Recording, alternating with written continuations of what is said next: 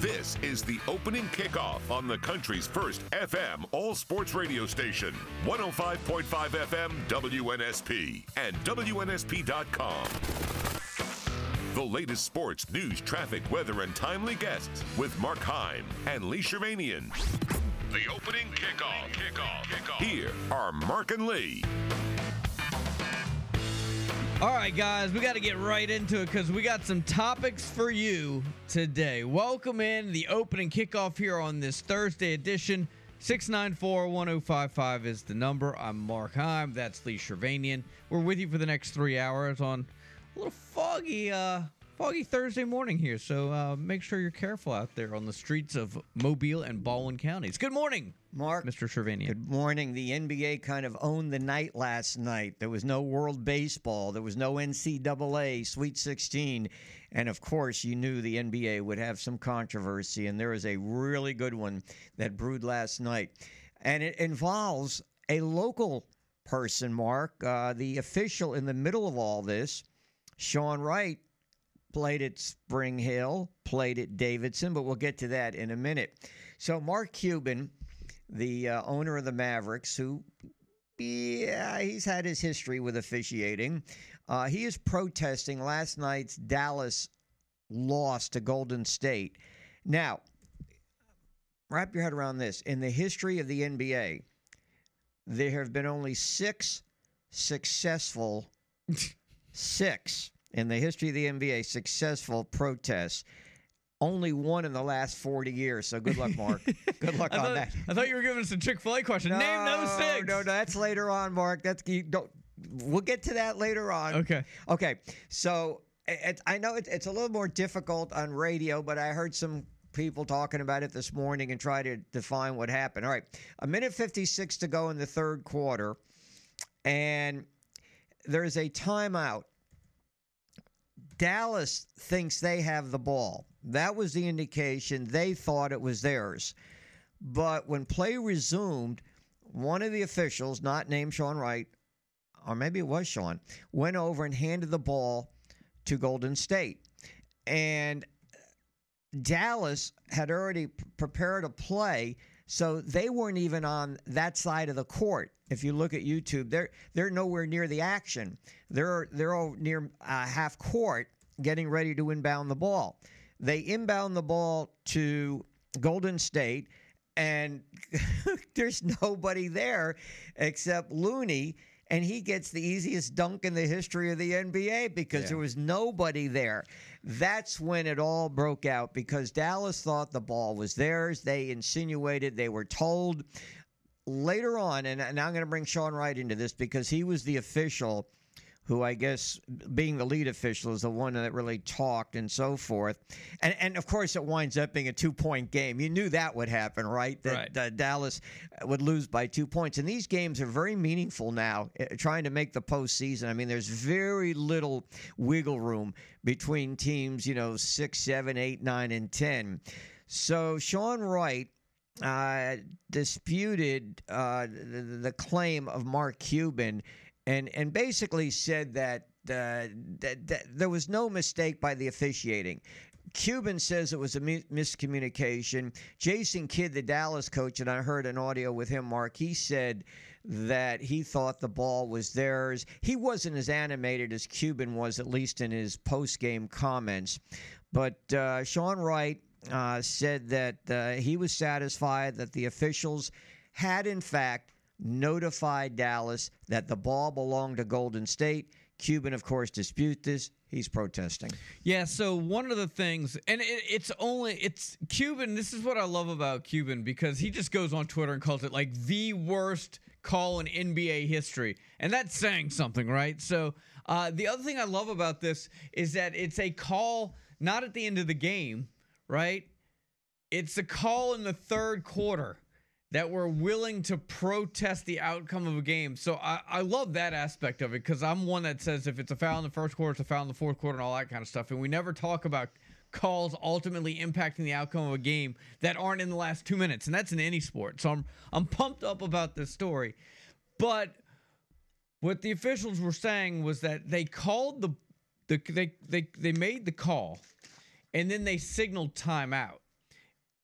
And Golden State, what they're saying is saw the call for the timeout because they pointed to the other bench, right? So that's where the confusion was. So the question is, do officials or should the officials, when they saw one team on one end and one team on the other end, should they have said, wait a minute, guys, what are we doing here?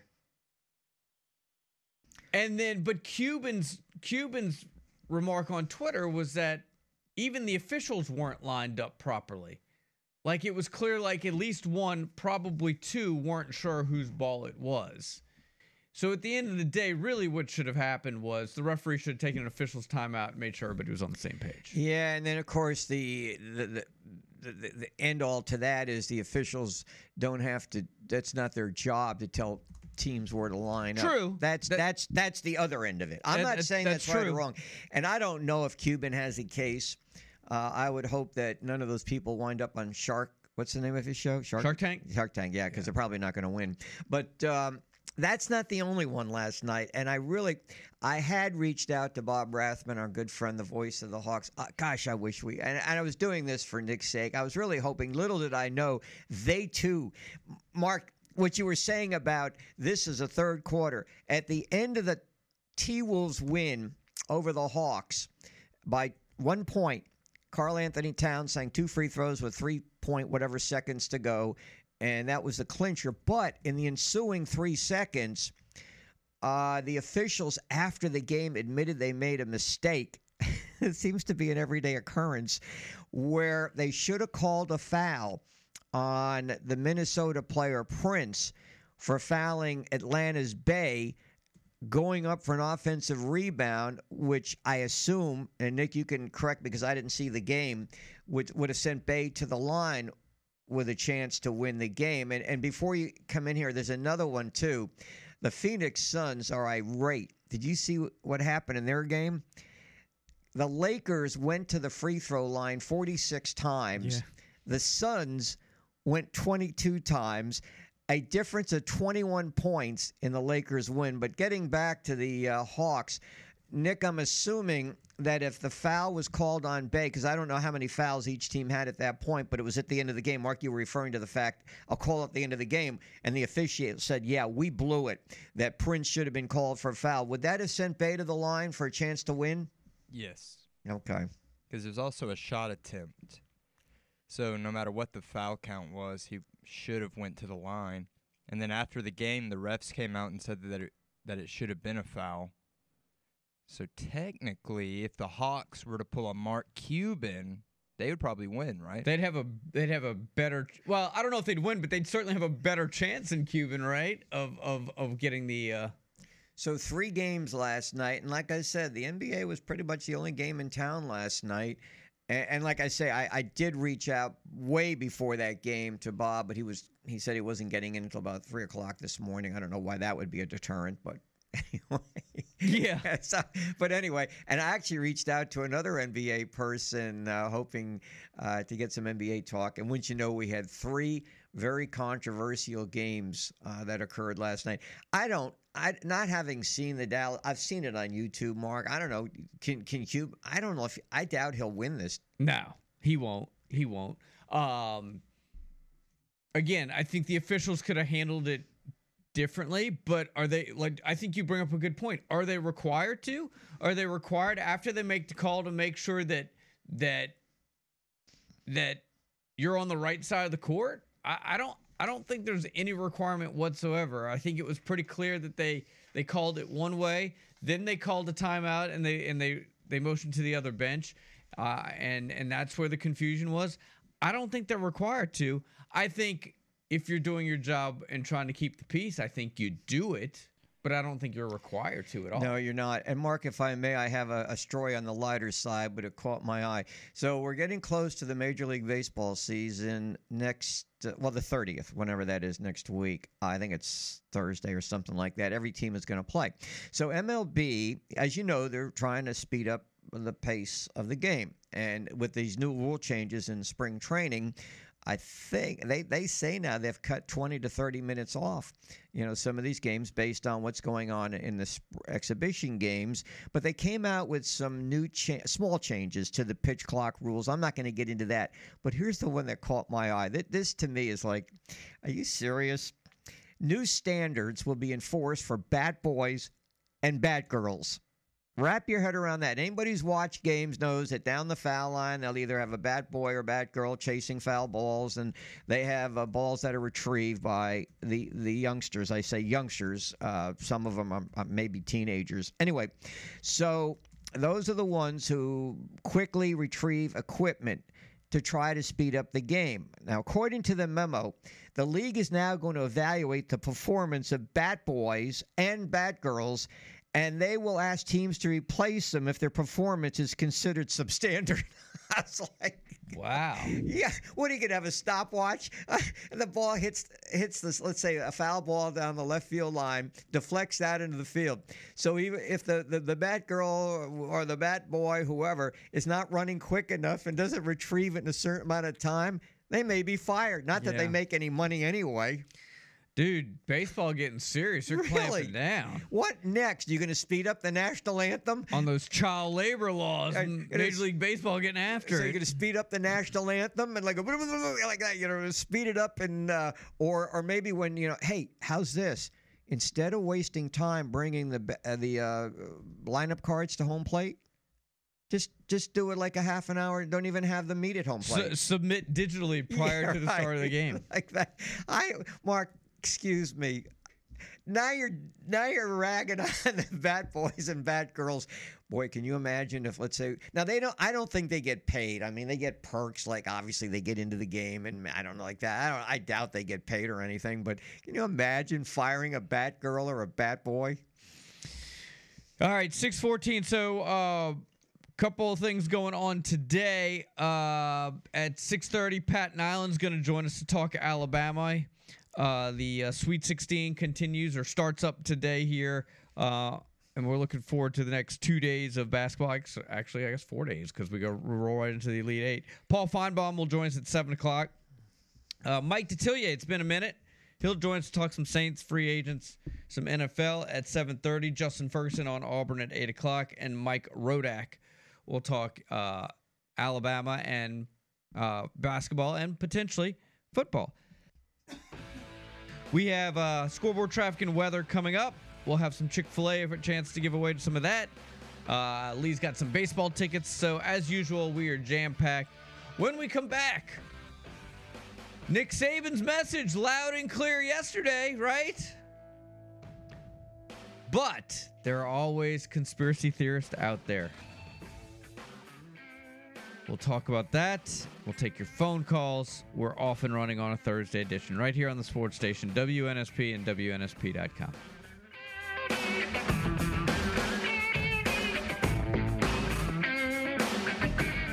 Hey there, this is Bob Baumhauer, ex-jock, head fry cook, and I listen to 105.5 WNSP, Mobile, Alabama.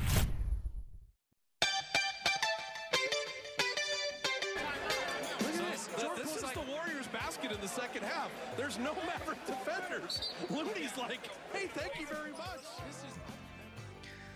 All right, 6:21. Welcome back in the opening kickoff. You guys can jump in at 694-1055. That's the number. And Mr. Shervanian, sir, Nick Saban. So much talk this week about what Nick Saban said and how he said it and who it was pointed at when he made the comment about there is no such thing as wrong place, wrong time, and people suggesting it was a shot at Nate Oats in the Alabama basketball program. So yesterday, Nick did the unthinkable. He went to Alabama basketball practice, visited with the players, visited with Nate Oats. The Alabama basketball program sent out some photos. He was not asked. There was no statement about why he did what he did or what was said. And so, at least for me, someone who didn't believe that Nick Saban was out there attacking the basketball program when he made those comments, I felt like confirmed what we already knew. However, There are those who believe that Nick Saban was attacking the Alabama basketball program, and this was nothing more than a ploy by the PR department to try to smooth things over. What say you, Judge Shervanian? Oh, no, don't ask me to arbitrate this. I told you before, I can't read into his mind. I would say the majority of people that I read, the national media, basically thought that Nick was sending a message and basically standing up for the university, that we're not going to put up with this, that indeed there was a message being sent, much like we talk about with his players. I can't believe, seriously, and I'm going to take your stance on this. I can't believe that he would purposely go out and, what do they use that term? I don't know what it really means, but shade. Is that the word, shade? Throw shade at Nate Oats. Look at you getting down. I know. I got a new phone. I'm changing. These changes. You're getting younger by the minute, Shervanian. Yeah. Nick and you are just pulling Benjamin Buttons over here. So, but getting back to your question, I actually kind of side with you on this, because I can't believe what with the Alabama team going into the Sweet 16 that Nick would purposely try to create controversy with Nate Oats, knowing that you're going to have press conference after press conference. And, we even heard Trey Wallace on earlier this week, and he said, yeah, I'm going to ask him about it. However, I do think, and this is where I get into this gray area, I do think there was a message somehow involved in this. I don't know if it came from the PR department, but the national media picking up on this felt that this indeed was a ploy to try to indicate that, look, we're tired of this bad publicity. We're not like that. We're above all this. And they used Nick to do it, to send the message. I didn't answer your question per se, because I just can't. I don't know who to believe.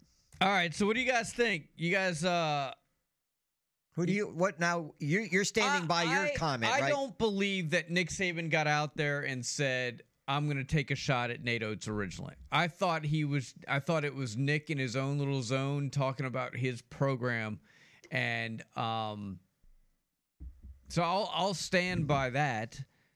Now, I don't believe when I first saw the pictures come out, I'm like, clearly there's no bad blood here.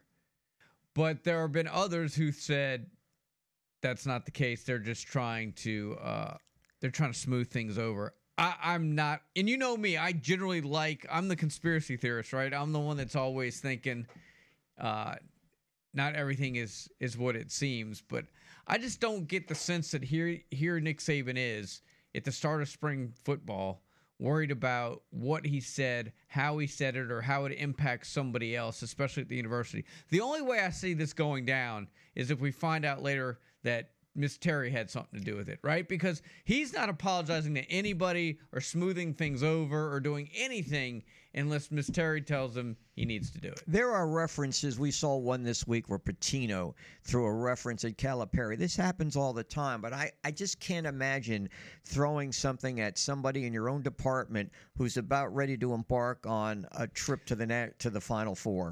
Now, look, I will. Let me say this, though. I do believe if this makes sense, I believe there's a better chance that someone in the PR department said, hey, why don't you do this photo op? It'll smooth things over for any perceived slight. I think there's a better chance of that happening than Nick Saban actually going into a press conference earlier this week and saying, you know what, I'm going to take a shot at Nate Oats. Well, I'm not going to. I'll say this. If it did come off as a shot to Nate Oats, I don't think it was intentional. All right, that's fair enough, but I don't think anything would come from the PR, because I don't think anybody in the PR department can tell Nick Saban what to do. If anybody there has any control on what he says or does, maybe the AD, I don't know. I don't even know if Greg Byrne would make – he'd deny it anyway. If I asked him that – now, I've tried to get him on this station for 2 weeks now, but I would say he would probably deny something like that. This would have to come from Nick or, as you said, Miss Terry. Yeah. I think she's the only one who has anything to do with what he does or says or dresses. And they seemed genuinely happy in the photos. Like, Brandon Miller looked almost giddy when Saban was talking. Oates had a smile on his face. I mean, Could it have been planned or Come on, when you anytime you take a picture, somebody always says, "Hey, smile." But I've seen your pictures. Well, don't use me as a reference on this because I'm not happy with pictures. But anyway, no, I've smiled once in a while. Once in a while. Yeah, I've smiled every now and then. But you know how it is. Smile, you're on camera. Sure. And then you always get the person that, no matter how many times you take a picture, their eyes are always closed. I have gotten to the point if the only there's time certain I can get a nap. Yeah, well, the only time. I would. So here's a little trick for those of you photographers out there: tell them on 3, but actually snap the shot on 2 and 4. Because when you say 3, there's always that one person that tries to keep their eyes open, but winds up closing their eyes or blinking their eyes. It happens every time.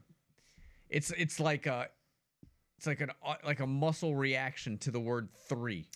I'm sure when Alabama in the photos, sure they're told to smile. What look, you're going to the Sweet 16. No, but if you really happy. looked at the pictures, it's not like someone's forcing smiles. Yeah, I don't. They look like they're genuinely. I mean, what do you think? Conspiracy theory, Nick? You think they just did this as a photo op to smooth things over?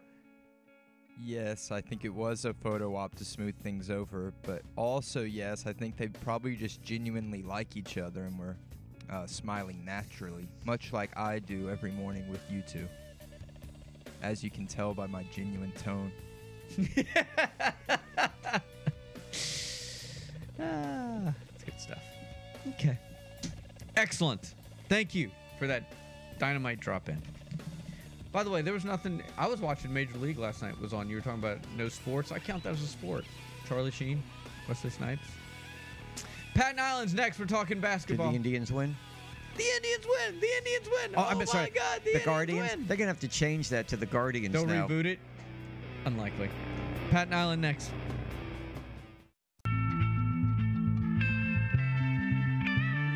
watching my own film, with the short turnaround. I'm a big fan, but when we got a game to win, I try to lock in on the team we're playing. So I know San Diego State's defense is elite. That's what I've been told by our staff. And Furman's a really good team, and they shut Furman out. So we're going to have to spend a lot of time prepping for them. We'll spend a lot of time tomorrow. The players will be off tomorrow. All right, 6:33 here on a Thursday. That's the voice of Alabama basketball coach Nate Oats. Do you see where, before we get to Patton Island, 2 of his assistants are now leaving for the Sun Belt? I did. Earlier, I say earlier, meaning last week, Henry, he's going to coach Georgia Southern. Now, of course, this is going to take place after the NCAA tournament. And then another coach, Hodgkins, is leaving to coach Arkansas State. And Mark, what I found interesting about that, I did not know. There was you mentioned about Alabama and the PR department. Do you remember Jeff Puritan? I do. I did not know he was the athletic director at Arkansas State. And I also remember when I used to talk to Jeff, when I'd ask him questions about getting in touch with Nick Saban, he'd always say, look, I have nothing to do with that. Get in touch with somebody else. So he was removed from that, but he oversaw the basketball operations. Maybe that's somebody that Patton Island knew when Pat was up there with the Alabama basketball program. Pat, good morning. How are you today? Good morning, Mark. Good morning, Lee. How we doing? Pretty good. Were you familiar with any of these assistant coaches that are leaving? Absolutely. Brian Hodgson and Charlie Henry were on staff my second year up there so I worked closely with them, or worked very closely with Charlie. He's the defensive side of the ball, so I worked with him on that. Great guys. Should mention that Pat's getting ready for basketball practice at 7. 7? Yeah. We got our developmental team goes bright and early, 7 a.m. Man, it's for what? Can't y'all push it to like lunch or something? Man, rigid class schedule here at Spring Hill, but we make it work. These kids are driven, so they don't have a problem getting up bright and early. What about coaches getting up bright and early? You know, I've adjusted to being a morning person as I've gotten older. Yeah, you and me both. You and me both. Pat, let's get to the nitty-gritty. Alabama takes the floor for the 5:30 tip-off, San Diego State. If you were coaching against Alabama, what kind of scheme would you come up with? Well, it's always kind of the same song and dance in the general sense. Slow them down, make them play in the half court. Alabama scores a very efficient rate, 1.4 points per possession in transition, which is highly efficient.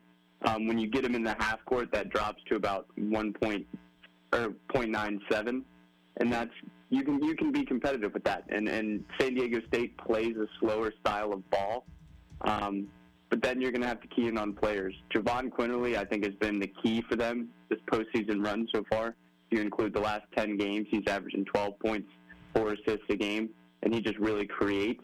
So I think you've got to be really physical with him, limit his paint touches on drives, and then limit them to one shot. They're going to grab close to 40 rebounds a game in total. That's a significant area I think San Diego State's got to dominate. So when we hear this hype about San Diego State being a really good defensive team, is it just because their scores are so low because they hold the ball for a while? Because I've seen that, and I've been privy to programs. Oh, they're a really good defensive team. I'm like, yeah, but that's because they don't shoot for 30 seconds and the scores are so low. It doesn't necessarily indicate to me they're a great defensive team. Yeah, I mean, and that's part of it. They do play at a slower pace, like Virginia. Virginia plays very slow, so you're always going to see their points per game given up be a very low number. San Diego State defensively, I was just looking at, I think they're at 0.84 points per possession defensively, which is very efficient. But you look at that compared to Alabama. Alabama only gives up 0.78 points per possession. So if you compare the two just based off the analytics, Alabama's a more efficient defensive team. They're giving up less points per possession, playing at a faster pace. So I think it's going to be where you're going to see can San Diego State compete is in the size category. Alabama's going to have lineups and rosters out there throughout the game where they're 6'5" at the point guard spot and are taller at every other position. So they're able to clog the lane defensively, make it really tough to drive in there and create. And San Diego State doesn't necessarily have that height. Lamont Butler is 6'2", and then Matt Bradley, who's their leading scorer, I believe is only 6'4". So they're not going to have that size advantage nearly at any position compared to what Alabama's going to have. Aside from Alabama, what team have you been most impressed with, or a team you're looking forward to seeing play in the Sweet 16?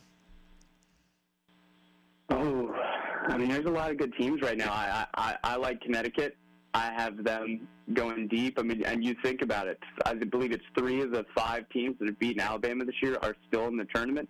You have Gonzaga, you've got UConn, and then I forget who else. But there's still some really good teams. UCLA is another one. I think this UCLA-Gonzaga game today is going to be a winner of that. You could look at it feasibly and go, there's a real chance either of those teams goes and make the run to the finals. All right, this is a sidebar. This is on the lighter side. If you were still coaching, well, being a part of the coaching staff in a sense, or being a part of the program with Nate Oats when you were up there, was it your job to keep track of the fouls? It was not. My job was to get play calls. So I sat at the very, I guess you would say, the front end of the bench, closest to the scores table. And when I was GA, my job was to look over at the other team's bench every time they got on offense and see if I could get a play call from them. So that was my job. So whose job? Which is very hard in a 15,000. You're up in Knoxville and there's 20,000 people there screaming Rocky Top. It's a little hard to get play calls. So what do? Read lips?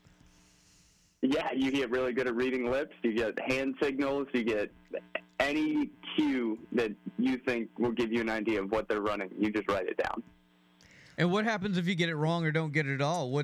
How do you get would you hypothetically have gotten reprimanded in middle of the game?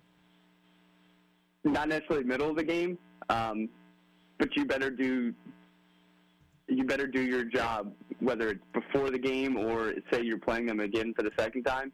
You're reviewing the film in it, and speaking of Charlie Henry, one of his things was, hey, throw on your AirPods and you listen to the games as much as you watch them, because you can hear their coaches call it sometimes, especially if it's an early season game at an empty gym, things like that. You can hear. So he was, as much as watching it, listen, see if you can hear a play call from the film. Who is, during a game, who is Nate Oats, let's say, tougher on, the players or the coaches, assistant coaches? players, Nate ran a really good operation up there. I mean, he gave the coaches freedom to give ideas and was really receptive to them. He'd hold them accountable for various things, this, that, or the other. But also at the same time, he was very tough on the players. And by tough, I mean he was always pushing them to work harder, to get into the gym more, to do extra. Because his understanding of you've got to be able to make shots to create space. And if you're going to outwork people, you better be outworking everybody that you're going to play. There's no sense in cutting corners. Pat Nyland, our guest here on WNSP. So we talk about Alabama and San Diego State, and San Diego State wants to slow things down. Alabama wants to pick up the pace. Generally speaking, isn't it easier to pick up the pace than it is to try to slow somebody down? Yeah, because for you to slow somebody down, you've got to be hitting shots because Bama's going to run off turnovers. Bama's going to run off missed shots. Heck, Bama's going to run off made shots. Yeah. So what you have to do is you have to be able to kill clock offensively, have some sort of emotion offense that you can get into the last 12 seconds of the shot clock and then get a good shot from there. And this is the tricky part because you want to give yourself an opportunity to get offensive rebounds. But if I'm playing against Alabama, I'm probably getting 2 back. Right. Maybe. And if you have the personnel to do it. Now, you can look at the Houston games, and they've all been very close, right? Houston sends 5 to the glass offensively. They're not really getting anybody back. So because Bama wants to run, they may only send 2-3 defensive players to go get that defensive rebound. Right. Well, then it becomes a numbers game. If San Diego State sends 4, well, now you get that offensive rebound. You get to kill another 25 seconds. And so there's different ways you can do it. Now, the easiest way, it's hard to say because regardless of whatever team has done, Bama gets out and runs. Right. Off misses, off turnovers. And back to your earlier point, trying to kill some of that shot clock, so you got to get into some type of motion offense, but that's even more difficult to do because of Alabama's length. Exactly. They're going to keep you to one side of the court. They're going to limit your paint touches.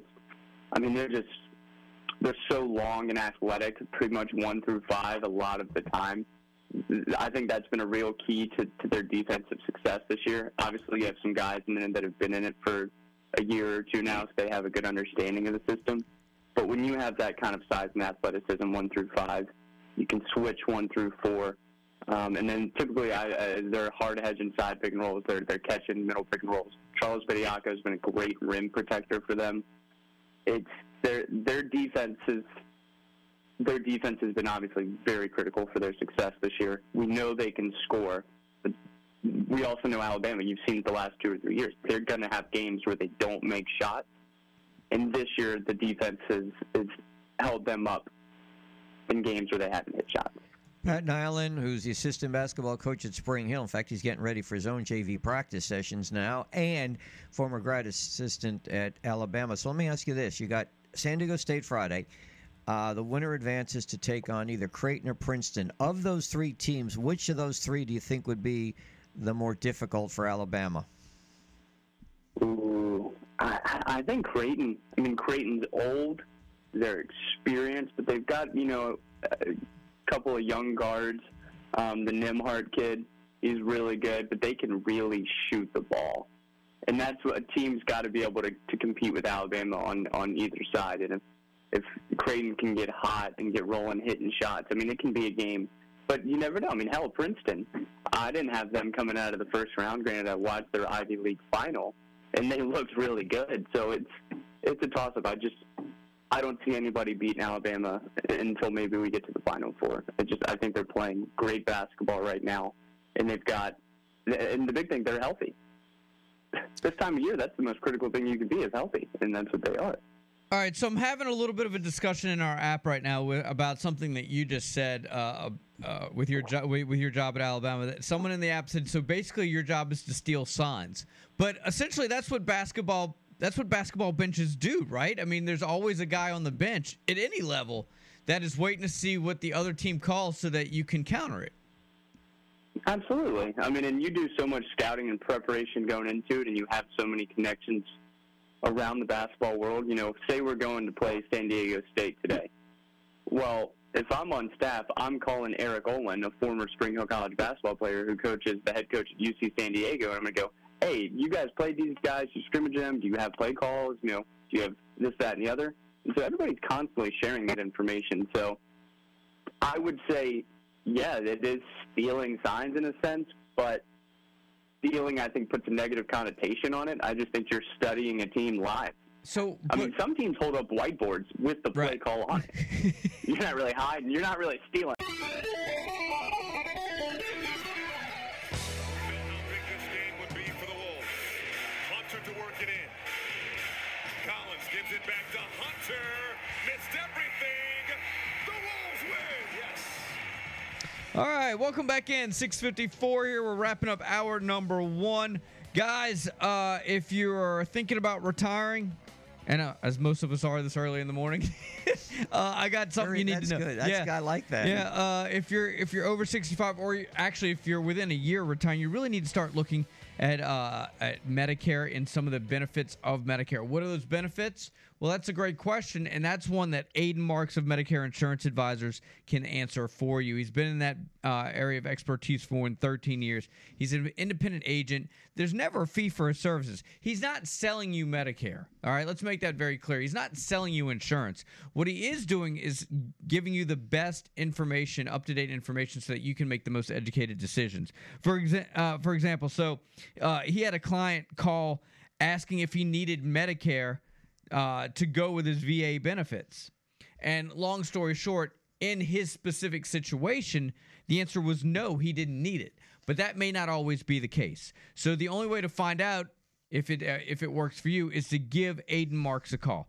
463-0031. He's 463-0031. Give him a call. Or you can go by and see him at his office in Daphne on Highway 98 across from Terry Thompson Chevrolet. Aiden Marks of Medicare Insurance Advisors. Give him a call. Heard the end of the Nick played the end of the clip of the T-Wolves win again. Very controversial in that a foul was not called on the T-Wolves. Torian Prince, who really did foul Bay, would have given Atlanta a chance to win the game. And the officiating, whoever the head of the officials was for that game, did come out and say, "Yeah, we blew it." Yeah, and I've said for years, and I will continue to say that as on the wrong end of those games, when an official comes out and admits it, it doesn't make me feel any better. All right, you being how would you feel? And as the coach for Phoenix, Lakers go to the free throw line 46 times. My team goes 20. Oh, I'd be livid. And they had 21 more free throws made, and of course, they wind up being Phoenix. How does that happen, though? That you have that? I don't know. I mean, I didn't see the game. I could understand a coach being very frustrated over that, though. I mean, how could it happen? Well, I think one of my biggest gripes with officials is, you hear people say you want it called consistently. That's all you want is consistency. But also, officiating teams inside their teams could be calling it differently. So the guy on one end could be calling it tight, while the guy on the other end may not be. And so that's one of my issues. I've had games where that's happened. I mean, I've been on the wrong end of games where guys have shot way more free throws than us. And so when we talk about consistency, that's what I'm talking about. I mean, yeah, from day to day, you want the officiating to be consistent. But you also, if it's going to be a bloodbath on one end, then it's got to be a bloodbath on the other. But if you're going to call tic-tac on one end, it's got to be tic-tac on the other. And sometimes those guys aren't always on the same page for whatever reason. Now, picking up on what Pat Nyland said about picking up on plays with the other team, I thought I heard you say that happens in high school? Oh, yeah. Absolutely. Whose job is it to? I mean, they don't have that many coaches. No, not like they do in college. No, it's usually a coach or an assistant coach. I know my son played a game in a tournament against a team locally their coach, every time we called out a play, he knew exactly what it was. He told him what was coming, how he was screaming his guys. So, I'll use flex because everybody runs flex. So, if our guy called flex, he was like, okay, watch him cut, and he's coming across. He was, watch the up screen, watch the back screen, here comes the flex. Whatever it was, he was calling it. Is that considered stealing if you could hear the coach say it? It's only, I don't. I mean, high school gyms aren't packed, Right, but to the point where, I mean, some are, don't get me wrong, but this was in a tournament over the holidays, so there weren't hardly, I mean, in the middle of the day. why do we see, like in sports now, you see over on the NFL sideline where the coach has got his mouth covered up by a plaque or whatever, and you know they're all worried about stealing signs or somebody taking a sign away or something. Or when they go into the, you ever know with the pitchers now, they keep the glove over their mouth. Well, it's a lot easier to hit a curveball if you know it's coming. Yeah, it is. So it's a lot easier to defend a play if you know what set they're in. I don't blame teams for trying to gain an advantage. It's been going on forever. Do you have a problem with the Astros doing what they did? Well, they apparently went above and beyond because I think there was a rule you can't use electronics. So yeah, that if so it's you don't have actually a problem written with out, what they did, you just had a problem with which they did it. well, they broke a rule. Yeah. Okay. I mean, if there's no rules about stealing signs, but they actually went above and beyond. It's unwritten, Lee. This is the opening kickoff on the country's first FM all-sports radio station, 105.5 FM WNSP and WNSP.com. The latest sports, news, traffic, weather, and timely guests with Mark Heim and Lee Shermanian. The opening kickoff. Here are Mark and Lee.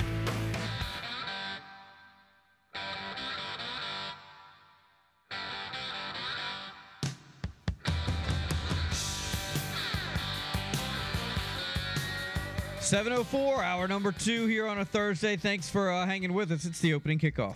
All right, it's time. Thursday. You know what that means. We bring in ESPN SEC's TV radio broadcaster and a good friend of this station, Mr. Paul Finebaum. Paul, welcome to the show. Good morning. How are you today? Lee, we're doing great. Thank you. Your bracket still intact with your Final Four? I'm about a week. I'm a week out of the tournament, like you, Mark, and every single person listening. So, I could ask you surprises, things like that. I'm going to zero in on Kentucky. Your thoughts on the Wildcats and John Calipari? I felt Kentucky needed to at least get to the Sweet 16 to salvage the season, and they did not. And it doesn't matter that they have the number one recruiting class coming in next year. That's pretty much every year at Kentucky. What matters is what they do in March, and this is where in recent years John Calipari has been a failure. And I'm sure there's some Wildcat fan listening somewhere saying, well, what about this? Or what about it? It doesn't matter that it's been 11 years since a national championship. In the last 4 years, when you throw COVID in there, Kentucky has one March win in the tournament, and that was against Providence. And when it really matters, they seem to fold, and that's why a lot of Kentucky fans are restless. John Calipari has a seemingly lifetime contract, but right now he's nowhere near the top of the best coaches in the SEC. He's not in the top quarter of that right now. Speaking of Calipari, and I kind of slash, I kind of connect Rick Pitino to him, even though they're not the best of buddies and things like that. Are you surprised to see him kind of like, where he was with Louisville and where he is now taking over? And in the Big East is considered a power basketball conference. Rick Pitino is really the P.T. Barnum of college basketball. He just keeps reinventing himself. And when asked about the past, he says none of it was true. If you scrape away all the sleaze, Lee, he's one of the best basketball coaches in modern history. I mean, he has 2 national championships. He could easily have 4 or 5. He made an egregious mistake 25 years ago, leaving Kentucky after a national championship and a loss in overtime in the championship game, and he left the national championship team behind for Tubby Smith to win in his first year to go to the Boston Celtics. Turned out to be a disaster. He did well at Louisville, other than the obvious, get accused of relations with a woman on a table at an Italian restaurant. He got in the middle of a prostitution scandal, an NCAA scandal. He says none of that was true. None of that matters. and he's back. I mean, give him credit. I mean, and by the way, he's not just back begging for a job. I mean, he had offers. He could have gone a couple of places, and he ended up landing in New York, where he already was and where he's from. All right. You and I have had this conversation many, many times, but I got to ask you, I certainly was. Were you surprised that an athletic director hired Will Wade, still not knowing what the sanctions could be? Now, it's at McNeese State. Granted, they're off the radar of top programs, but still, this guy is still facing sanctions, and they hired him. I don't get it. Well, Lee, and again, I'll try to leave out all the obvious lines about the world of college athletics today, but very little surprises me anymore in college athletics. And I would have thought Will Wade would have been maybe last on the list of being able to get a job. But you just mentioned Pitino, and it's a good job. You saw the situation the other day in Oxford. Bobby Petrino's working. The only person I think who remains unemployed is Art Briles. And I had a friend of Art Briles call me the other day to ask me when I was going to apologize. So I mean, it never ends. And quite frankly, there's the only thing that athletic directors care about is making budgets and winning. And if they take a bad hit on opening day, fine. And by the way, I don't even think he did. I think because McNeese is so far off the radar screen, so far from a media center, that people go, oh, okay, great, a couple of tweets about it, and what was the first thing that happened? The AD immediately announced he was suspended for 5 games. I guess that was to tell the NCAA that, hey, we got this covered. Paul Finebaum, our guest here on WNSP. Follow him on Twitter at Finebaum. All right, we buried the lead here. I've been itching to ask you about this whole Nick Saban, Nate Oats feud. Fact or fiction? Is this reality TV? What's going on here? So you see the headlines. Was he taking a shot at Nate? And now was it just nothing more than a PR stunt to smooth things over yesterday when Saban was at basketball practice? Well, if you're being realistic, and I've watched the tape several times, Mark, this wasn't Nick Saban, being caught off guard at a press conference and offering a quick line. I mean, he was reading that. I mean, you saw it. He looked down, by my count, 3 different times. So he had some notes. Okay, that's one thing. Not to turn this into a class. Right. Was he aware of what Nate Oats had said a couple weeks ago? Of course he was. I mean, everybody who follows college sports was aware of that, especially a guy who's right down the hall. And I don't know if it was a direct shot. I think Nick Saban isn't interested in grievance. He's interested in himself and his program. And I just think he decided, I'm going to make a stand here. And I can't tell you whether subliminally he was trying to say, they screwed things up over there, but we're not going to. But he took it upon himself and give Nick Saban all the credit in the world. It's the biggest win he has had in more than a year, because everybody in the media praising Nick Saban, USA Today, this is the way it's supposed to be done, shot across the bow. And, of course, Nick Saban, the one thing you knew about quickly, Mark, he didn't push back.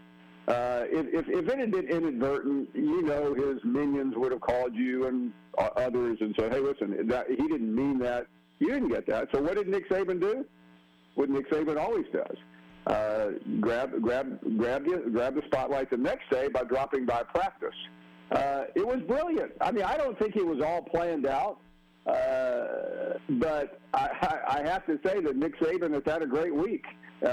Is it at Nate Oats' expense? Of course it is. But nobody is going to change their mind about how they feel about how Nate Oats handled the Brandon Miller story. So that's really not a debatable issue. The only thing debatable is what was in the mind of Nick Saban. And when you can answer that question for me, please call me any time of the day. Paul, let me ask you about this. And okay, so Nick Saban comes out. Now remember, he had a player that was arrested and charged. Whereas Nate Oats was basically defending a player who was not charged, and it seemed like the national media kind of overlooked that fact. How do you feel about that? Lee, you have discovered the brilliance of what Nick Saban did. Nobody is saying, what kind of players is Nick Saban recruiting in Alabama? Nobody is saying, where did he find this guy? Nobody is saying, what a stain on the program that you got a guy with all the things that this player is being accused of. And that's really the brilliance of what I think he has done here. He's got so much capital stored in the bank that when Nick Saban does what most college coaches don't do, and offer what used to be just blanket cover for what's right and wrong, he gets praised. And I think the connect the dots to Oats has been overdone by the national media. They just want one more pound of flesh from Nate Oats, so they decided to prop Nick Saban up as opposed to asking the question, what kind of program do you have? And I don't mean that because I don't think Nick Saban has a bad program, but the lead has been buried here, and that's the genius of Nick Saban's week. As we sit here and we talk about Nate Oats and Brandon Miller, we had Ryan Phillips on at the Tuscaloosa Patch. I know you did too. I'm curious to get your take on how that has impacted the narrative, and I guess why it took so long for that narrative to kind of come out. It's a great dilemma that I don't think is easy to explain. I think what's happening in Tuscaloosa is that the narrative has changed fairly significantly in 2 months and a week. Now, considering we didn't know about most of this until a month ago, I guess it's really not that long a period of time. What Ryan did was get deep into the weeds and do as good a job as anybody has done to this point in explaining what really went down that night, and the fact that there's a lot of reasonable doubt about what happened and who fired the first shot and why did this incident occur. But Mark, you understand the national media very well. You write about it every single day. None of this is going to change the next 2 weeks. And what we're really talking about, and I hear people say all the time, well, the facts are going to come out in court. Okay. When this case finally goes to trial, whenever it is, in 6 months or 9 months or a year or 2 years, do you think we're going to be talking about it on your show and other shows? No. Yeah. Because it's not going to be involving Brandon Miller. It's not going to be involving Alabama trying to win a national championship with a player that many don't think should have been playing. It's going to be another terrible tragedy story that's primarily a local story, and it will make one line on SportsCenter. So it won't matter as much, and I think that's really the most important thing to remember. What Ryan was talking about the other day is an important story in Tuscaloosa, but it won't matter much beyond the county line once they cut the nets down a week from Monday night. Never short any storylines, as always, Paul. So we appreciate the time, as always, and let's do it again next week. What do you say? Thank you, guys. Appreciate it. Yep, that's Paul Finebaum. I will say this.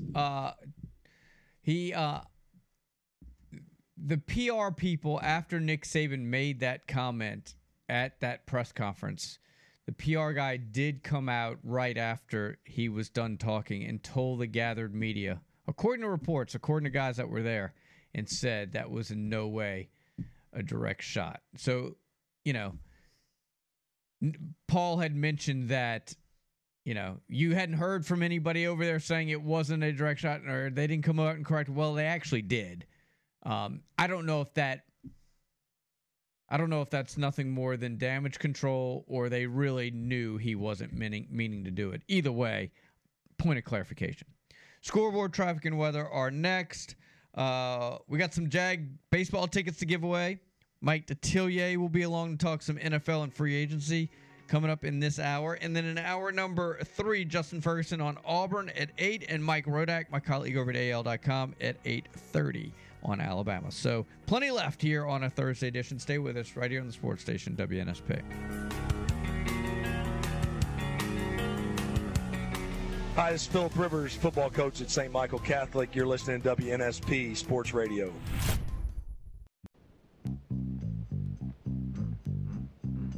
Here come them Jaguars. Look at them Jaguars. Look at them Jaguars.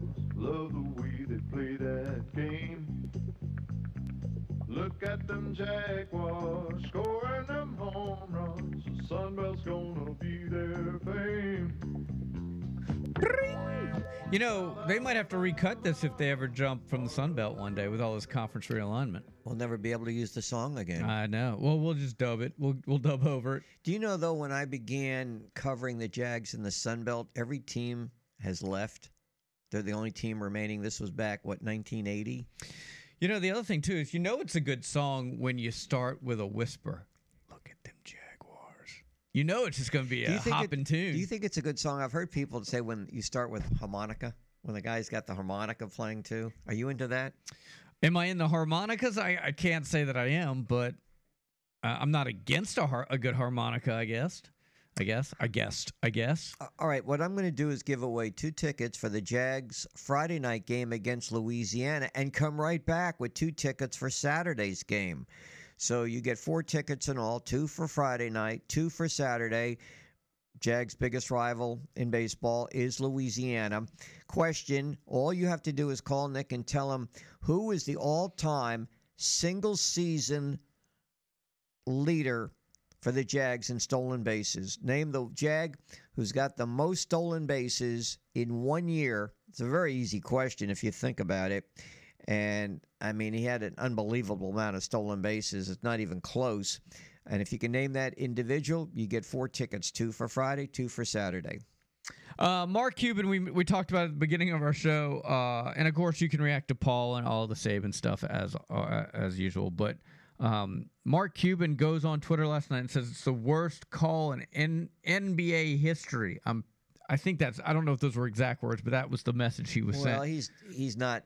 I wouldn't say he goes back to the 50s and late 40s, but I would argue that it's not even. It wasn't even a bad call. It was bad, maybe bad communication. But even then, I think by the letter of the law, the officials did everything right. They made the call. They said whose ball it was. There was a timeout. Then they motioned to who would call the timeout. His Mavericks team didn't see both of those motions, just saw who called the timeout, thought that was who got the ball. For those that didn't see it, they come back on the court, and one team's on one side of the court, one team's on the other. Referee hands the ball.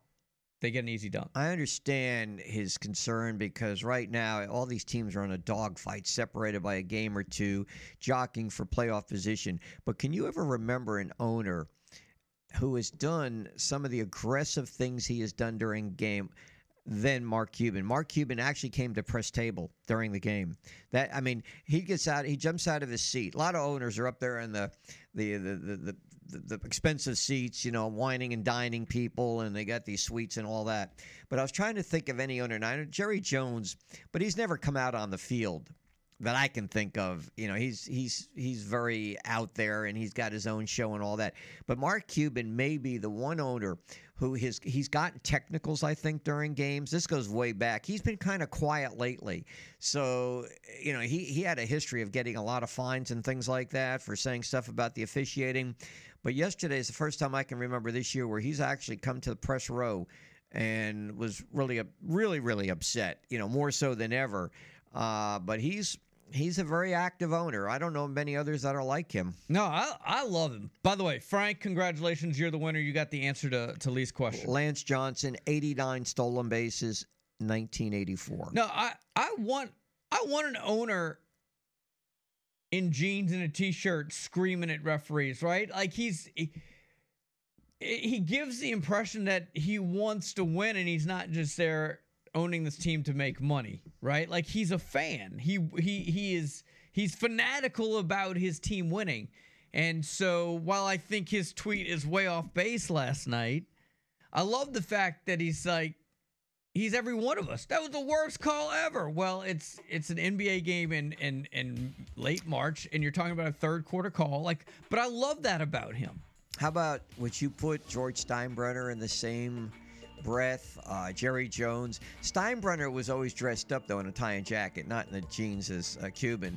But, he was criticized a lot, Mark, but he was like a fan. He just wanted to win, and he spent money trying to win. But that was the difference, though, I thought. He would always, as a fan, I can't throw money at my fan problems and fix it. That's what he did, though. So he's a little bit different. He's a little bit different. He didn't charge on the field. And Jerry Jones is just out there. But he did have a phone in the dugout. Yeah. And oftentimes would call the manager, especially if it was Billy Martin. Yeah, and then Jerry Jones is just playing fantasy football with the Dallas Cowboys. That's all he's doing. All right, Mike Detillier is next. Stay with us. We'll talk some NFL.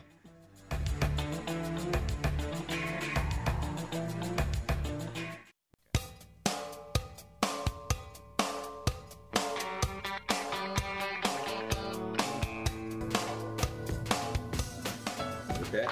Hey, official. Thank you. Welcome aboard. Hey, appreciate it. Appreciate it very much. Well, my name is Derek Carr, New Orleans Saint.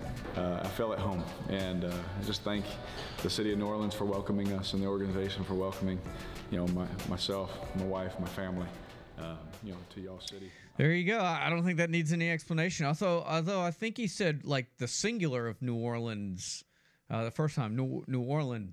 But he rebounded nicely there. But that was Derek Carr, obviously. Let's talk to Mike Detillier. M&D Draft Report, covers the draft. Obviously, Saints pre-post, covers LSU, covers everything we need to know about sports in New Orleans. Mike, good morning. How are you today? I'm fine, thank you. We've let things play out to this point so we could get you on. So, on paper, are the Saints that much better a team today than they were when the season ended? They're a better team today than when the season ended. You have some stability at quarterback that you haven't had for 2 years on this football team. And so with Derek, he brings you consistency, availability. He's rarely missed a game in the NFL. And something I always measure a quarterback by. How many wins can he get you in the fourth quarter? Derek Carr has more fourth quarter comeback wins since entering the league than any other player quarterback-wise in the NFL. Yeah, you're better off today. Are you better off on the defense? Well, defensively, that's still a question mark for me at defensive tackle. It was the one area defensively they didn't do as well as they've had the last few years, and that's stopping the run. And the first half of the season, this team got gashed by some teams rushing the football. They did a better job in the second half, so that was some disappointment with David Onyemata, who, they had a lot of high expectations for, and I still think a lot of as a player. He's in Atlanta. So bringing in Kalen Saunders from Kansas City and Nathan Shepard, you sort of filled that void, but this team still needs to use one of their top two draft choices on a defensive tackle to shore up that defensive line. Where do you think they go with their first pick? I've always felt it would be a big man, either along the offensive line or on defensive line. And as I just pointed out, a defensive tackle is a spot for them. That they have talked about getting better pressure up the middle at defensive tackle. So I think either offensive line or defensive tackle. The wild card would be a tight end.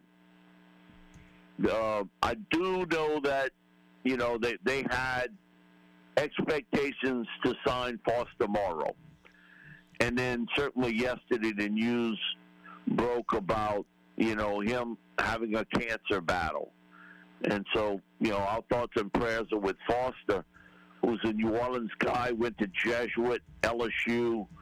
I think could have been a guy that helped you out as a run blocker, and he's a solid receiver. But, his health issue came up. That's still a wild card area, and if the right tight end's there, I would certainly take a look at it. This is the best tight end group I've graded in my 36 years, top to bottom. By the way, as you look to M&D Draft Report, who do you have Carolina taking first? C.J. Stroud. He wouldn't be my pick, but that's who I have him taking. I would go with Bryce Young. I think Bryce Young is the most ready quarterback from college to the NFL. He's poised. He's super smart. He's accurate. And I've seen very few guys that have that ability to put the ball between arms and hands downfield, tight window throws. He's got it. And so we at Manning camp last year, we watching Bryce throw the football to receivers he's never thrown to before. It's not like he brought his receivers from Alabama to Manning. He was throwing to receivers that went to Tulane and LSU and Southeastern and Nicholls State and Louisiana Lafayette. I watched him in a session where he threw about 40 passes. The ball touched the ground once, and that was because the receiver dropped it. So Archie Manning and I are sitting on a golf court, and Archie looks at me and he says, "Mike, you know who he reminds me of? He's a new age version of Fran Tarkenton." And I thought Archie gave him the best comp that you could put it, because he has a lot of similarities. And I saw Fran, growing up with, I should say, both the Giants and the Vikings, but I think that's a great comp for him. Fran wasn't the biggest guy. He wasn't necessarily a runner. He was more of a scrambler, but he had that ability to put the ball through arms, hands, tight window throws, and he just finds a way to get it done. And that's some big moccasins for Alabama to lose, but I think he ends up with the Houston Texans. I think Carolina is going to end up with C.J. Stroud. All right, let me ask you this. We had this conversation yesterday. Do you think Cam Newton is wearing a NFL uniform this fall? If he has the mindset that he could be a backup quarterback in the NFL, yes. Now, for some starters, or guys that have been starters in the NFL in the past, they have some difficulties being the backup and not being the guy. Can't tell me there are 64 better quarterbacks in the NFL today than Cam Newton. But he would have to come into the league as your number 2 guy. He has to understand his role today. I think Father Time, injuries have taken some of the specialness away from Cam. He was never this super accurate quarterback throwing the football anyway, but he was a rare athlete that could make plays with both his arm and also with his legs. And I would build a package near short yardage, goal line situations where Cam would play a role in that. So if he thinks that he could handle being the number 2 quarterback in the NFL, you better believe it. He's got a role on an NFL team, but he couldn't come in as your number 1 guy. He'd have to be your backup, and then you one play away from being the starter. Do you expect much from Michael Thomas this year? Tell me if he's healthy, and then I can give you that answer. Anybody who watched him play last year in those few games and come out and say Michael Thomas can't play, you kidding yourself. Michael Thomas was dominant in the games he played. The problem is, in 3 years, he's only played in 10 games. I can't tell you about the health issue with Mike. And it's been the ankle twice. Then it was the toe situation a year ago. But, man, we watched him in practice, guys. He was dominant every time he got on the field. And then against Atlanta early last year, he was spinning the Falcons' cornerbacks around. He's a rare talent because he really is one of the elite receivers in the NFL. Still today, the issue is health. Can he stay healthy? Okay, we're in a 17-game season today. Even for double digits, I have no idea. But I do know when watching him, he's still one of the best wideouts in the NFL. All right, so Lee Shervanian over here asked you if Cam Newton was going to be in an NFL uniform next year. What about Alvin Kamara? Is he going to be in a uniform at all next season? I think he will, Mark. I'm just not sure how long the suspension's going to be. Is it going to be 6 games, 8 games, maybe more? I do think he plays in 2023, but we've all seen in the NFL, when it comes down to dealings with the Saints, the NFL has been a little harsh with them. So I do expect Alvin's going to miss a considerable chunk of the 2023 season. It's why they went and get Jamal Williams. And it's why they're going to use an early round pick on a running back. They know he's going to miss anywhere from 6 to 10 games in 2023. Hey, Mike, good to catch up with you. It's been far too long, man. We really do appreciate it. How can everybody get the latest on all things Saints? SaintsReport.com, off of the SI reports also, and on WWL.com. Be good, Mike. Hope you have a great weekend, man. Thank you. All right, guys. Y'all take care. Thank you. That's Mike Detillier. Certainly, Saint fans are hoping that they're the team of the day next year, but I got the team of the day today. Every Thursday on WNSP, we thank Bachelor Service. They've been in business for well over 50 years. They're the Daikin Comfort Pros, the largest maker of air conditioners in the world. They do have the $79 tune-up special where they come to the home and service their heating and air conditioning system. You can get in touch with Bachelor Service at 476-4321 or visit them at bachelorsservice.com. They offer plumbing services. They have in-house generators in stock, and they offer energy savings maintenance agreements for heating, air conditioning, and generators. That's Bachelor Service. Appreciate them as the WNSP Thursday Team of the Day. All right, so here's what we're going to do. We'll come back and wrap up hour number 2. You guys can jump in, 694-1055. Mark Cuban says it was the worst call in NBA history last night.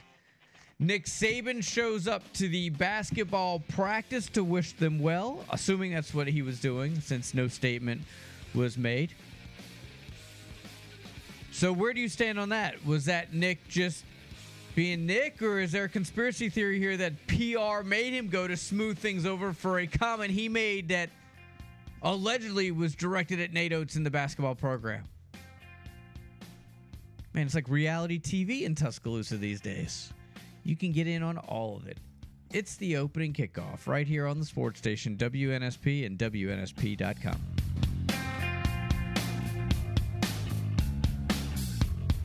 This is Jason Cappy.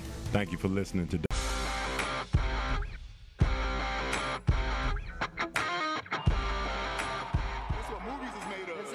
This is what movies is made of. 4 months away, I come back, 2 free throws. Don't worry about it.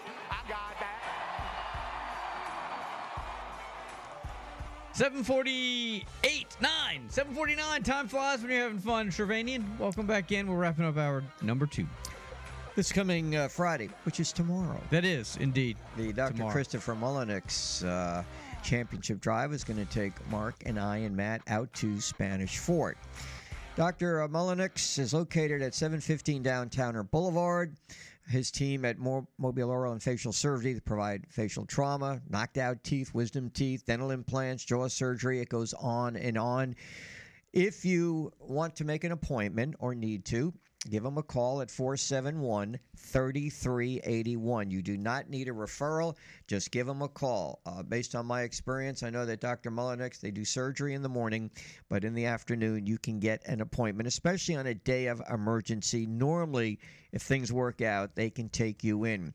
He's got 2 other outstanding oral surgeons available, and Dr. Wallander and Dr. Babston. And again, I emphasize no referral needed. Same-day appointments available. We appreciate them coming on as our title sponsor for the championship drive. All right, here we go, boys and girls. 694-1055 is the number. In the app, nobody makes Nick Saban do anything. The Snake was unhappy with Nate Oats. He would have talked to Nate Oats, not the media. I kind of disagree a little bit. I think, and I can only go on what I've read, Mark, there is one person that can tell him, and that's in the same household. Yes. That's my conclusion. I don't think anybody at the university has the power, or they have they can say what they want, but I don't think Nick is going to you go up to him and say, hey, you're going to do this or that. But I do think there's somebody he lives with who could get it done. Yeah. I said when it happened, I didn't think that Nick Saban. Now, Paul seems to disagree a little bit. Paul feels like Nick knew exactly what he was saying because he wrote it down, and that obviously Nick knew what Nate Oats had mentioned, or else he wouldn't have used those same words. I'm not so sold on that. I don't think Nick Saban is as clued in on the nuances of every story like we are, because we talk about it every day. Do you think Nick Saban walked in knowing, all right, I'm going to say there's no such thing as wrong place, wrong time, because that's exactly the opposite of what Nate Oats said? I think he's clued into what's going on. How could you not be? It's such a huge story nationwide in Tuscaloosa. He's got people who are, that's what they're there for, Mark. People around him who clue him in if he isn't clued in. People who keep him abreast of what's going on and brief him before he goes into the news conferences. It's a great question. It's like I don't know if any of us will ever get an answer unless we ever sat down with him one-on-one and just ask him. But I know he's briefed. I know he goes in there with an agenda, and I know he goes in there with messages. So then, if that were the case, let's say that's exactly what happened. Like he was just going after Nate in the basketball, or he was kind of laying down the law as this is policy at the University of Alabama, regardless of sport. Maybe that was more it just comes off as being a shot at Nate. But either way, wouldn't that lend itself more to the idea that Saban was at the basketball practice more as a photo op PR stunt than it was that he was really genuinely going in there to say, hey, yes, good luck, guys? Yes. Do you feel like it was more of a PR stunt at this point? Yes. Wow. Why would he as you said, he's so preoccupied with his own spring practice and everything. I mean, you just think you could call up Nick and say, hey, come on over and watch me practice, or come over and talk to the team. No, I mean, but obviously there had to be something more to it. Maybe that was it. Maybe you're onto something there. But again, I pull back a little bit, and Paul mentioned this, that Nick Saban is getting a lot of praise. Look, Nick's been criticized in the past for dealing with players. You know that. Sure. There have been players that have come and gone. I can go back to when he first took over. I can't remember names and things like that. He brought in a player from Georgia. That didn't go well. I don't remember the guy's name. And it's vaguely starting to come to me now, where this guy had a bad reputation at Georgia. So, look, he's gone through this before with players. We had that incident, and names escape me, Mark, in Louisiana. He had an incident with a player, one of his players who was from Louisiana. So, but, the national media can do whatever they want, and they're going to, okay? And they made, as Paul said, they made Nick appear to be the spokesperson for the university, condemning what went on with the basketball program. But keep in mind this, and look, I'm not trying to tell you to take sides or anything like that. Nick suspended a player who was charged. He was arrested and charged, all right? He suspended him. Nate Oats' player was not charged. We've talked about this at length. that Brandon Miller and Bradley, they were not charged. So there is a difference there, all right? And again, you can draw your own conclusions on this. Mark and I have spent a lot of time on this story. We've got, new we had, as you mentioned, Ryan Phillips came on this week with kind of some new information based on video and things like that. So, and again, I don't think Nate Oats makes the final decision either, Mark. I think, he goes to the AD. They've got other people there they talk to. I don't think it was an arbitrary decision by Nate Oats either to suspend or not suspend. I think he had some input on this too. By the way, I think Jonathan Taylor was the guy you were trying to think of. I think that's it. Yeah, I remember Jonathan. I couldn't remember. Player. How about the one in Louisiana? Was that one of his players too? Remember when they had that gun incident? This goes back a ways. So there was an incident in Louisiana with one of his players that drew a lot of criticism, and I believe that became a national talking point when he was on with Paul Finebaum. They got into it. So Nick's had his run-ins with players, incidents too, about whether to suspend him or not, whether to do this or that. So Cam Robinson was involved with that's it with a weapons charge thing. Yes, thanks. Yeah. Thanks. You're good at this. Well, my middle name is Google after all. Mark Google? Yeah. It's a little known fact. You don't have a middle name. I have my middle name is Google. You know what? I'm glad yours is Google and mine's not. Yeah. The other story we've been tackling is in the NBA, and you can get in on any of it at 694-1055. Mark Cuban, just mass confusion last night in the Mavericks Golden State Warriors game. He called it the worst call in NBA history, which is saying something because we've seen some really bad calls. I can assure you this was not the worst call in NBA history. And I mentioned there's a local angle to this. The official in charge who made statements after the game is from Mobile. He played at Davidson, and he was a member of the Spring Hill basketball team. And, Mark, he was a darn good player. I don't know if you remember him, but he was Sean Wright, and he was the one that was quoted after the game and saying that he felt the officials did the right thing. All right, so here's what happened for those that didn't see it, right? So the Mavs and the Golden State Warriors are playing. Ball goes out on the Warriors. The referee called it out on the Warriors and then did his little motion and all that. But as soon as that happened, Dallas called timeout. So he waves to the scorer's table to let you know whose ball it is. Then as soon as he does that, he then turns around to the scorer's table and does all the motions for the timeout for the Mavs. Well, not everybody saw the first motion. A lot of them saw the second. So Dallas thought it was their ball.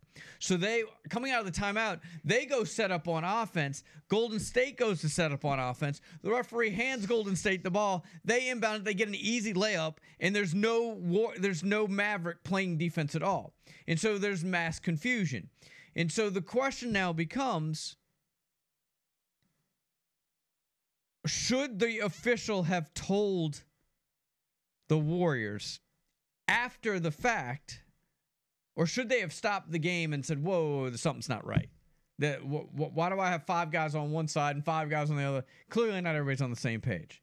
I don't think they're required to. They're not, but would it? Okay, you're right. They are not required, but would it?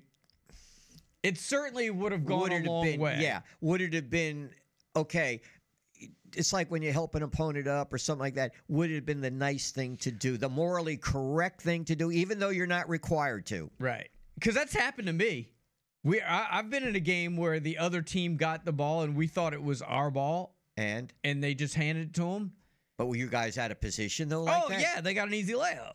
What did happen to you? Oh, yeah. I didn't know that. Yeah. Wow. I mean, it was in a throwaway summer game. But yeah, but does it matter still? I mean, right. Yeah, and if you don't know what we're talking about it'd be like a layup drill for Dallas because there's nobody there to defend. And Looney goes in for Golden State and dunks it. And the Dallas players, they're on the other side of the court. They're on the other side of the midcourt. What Mark Cuban is saying is that the ref called Mavericks ball. And then the announcer announced that it was Mavericks ball. So that's where the confusion is. But it's being reported that the official actually called Golden State. I think it would have been a nice gesture. Good sports. Why? I can't say that because not fair to say either, but it would have been a nice gesture if they really went the extra mile and said, look, you guys know it's their ball. But, like I said, they are not required to do that. That's not their job to tell the coaches where to stand out on the floor. All right, we'll get back to it. Justin Ferguson talks some Auburn next, right here on the sports station WNSP.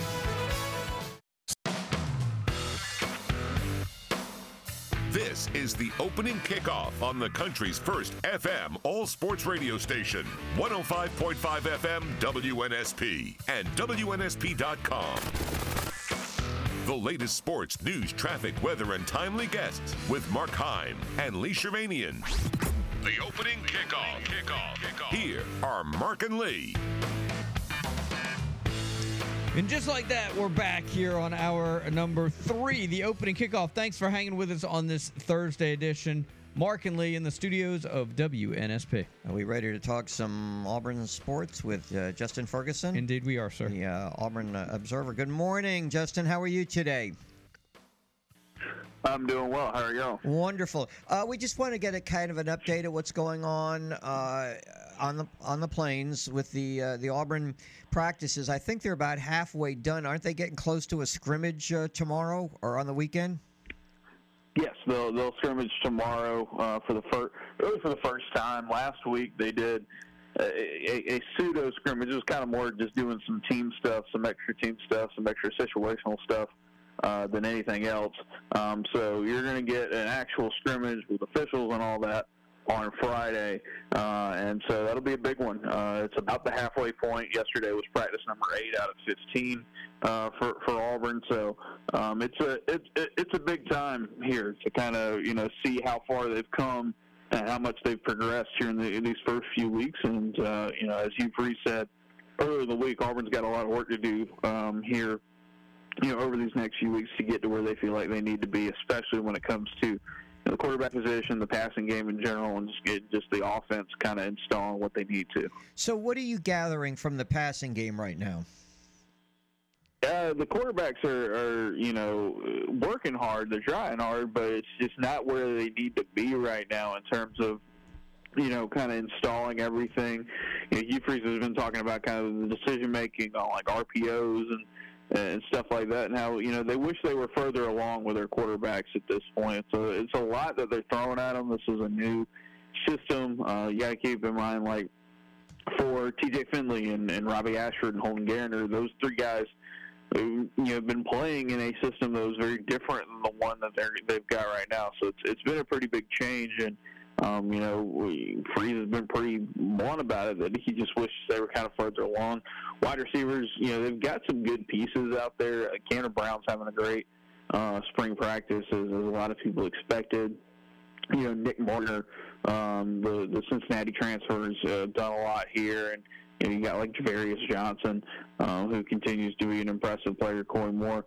But from top to bottom, that wide receiver position, they're dealing with injuries, just guys having like little nagging stuff, and it's limiting them from going kind of full speed in practices, and so that's kind of been an issue for them. So yeah, it's just this passing game, it's a major work in progress, and Auburn really struggled to throw the ball last season on a consistent basis, and now they're trying to do it with a brand new system and a brand new kind of coaching staff, and so it's not where they want it to be, but I do think this week was going to be a pretty critical one for them to see how much progress they made and how much they can kind of take strides and steps forward, because Freeze said that they were going to have to start changing some things up in the way that they coach it, the way they teach some things, just because they feel like they need to do a better job of maximizing what they've got with the talent they have right now. We're talking with Justin Ferguson, so let me ask you, will you get to see any of the scrimmage at all? Yeah, not the scrimmage this time. Unfortunately, we've gotten a lot of practice here these last few weeks, about an hour. When we go out there, which has been really good, getting a lot of access, talking to players and stuff, but not the scrimmage. Towards the end of the week, we haven't gotten as much availability. So, but looking forward to kind of getting to know what we hear and what we can find out about that scrimmage over the weekend. But so, maybe when we get closer, maybe the next scrimmage or maybe closer towards the end, that we might get to see a little bit of it. But for this first scrimmage, they're doing it behind closed doors. All right, I got to throw you one Cam Newton question from Pro Day because we hadn't had a chance to talk to you about that. What kind of a different feel was that Pro Day because Cam Newton was on campus? Yeah, I mean, it obviously commanded a lot more attention. It was interesting to see Cam kind of be back at Auburn, and I thought it was kind of fitting, as I wrote earlier this week, that if Auburn's if he's going to make a comeback, if he's going to play any more football competitively, it was very fitting that he came back and made that kind of run here at Auburn again, trying to get that going. It's tough for those guys to get back into the league after you spend a year away. But I mean, he's still got a pretty powerful arm. He still has proven that he just wasn't kind of just sitting on the couch this past year, and so it brought a different dynamic. I think it helped a couple guys he was throwing to. Shader Jackson had a great day, tested really, really well, and I thought looked good on the on field. So I think having Cam out there got some more eyeballs on him. But it was a really interesting day, and Cam did this too. He was asked by his younger brother Kalen, who played here, to help him out and throw for him because Auburn didn't have a quarterback in this draft class. So it was mostly to help out his little brother, but he also knew that he had a captive audience of 32 NFL teams, and wanted to go out there and see, hey, if I got another shot to make a team, maybe this will wake somebody up and get somebody's attention. So it was a really interesting day for sure. Justin, can't thank you enough for jumping aboard. Tell everybody how they can continue to follow your coverage of all things Auburn. Yeah, auburnobserver.com. Check it out. There's a lot of stuff on there this week about spring football. We've got some basketball stuff as well. Mailbag tomorrow, podcast.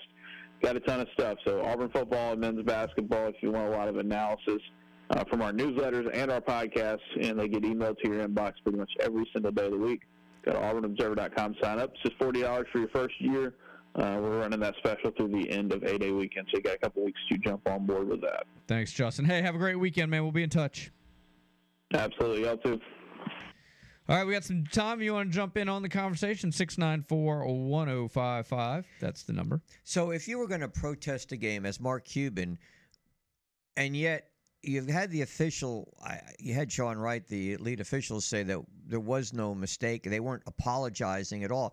But you had officials that came out and blatantly said, we made a mistake at the end of the Hawks game. We should have called a foul on Taurean Prince and given Atlanta, I guess, a chance to win the game in the final second. And nobody's protesting that game. Yeah.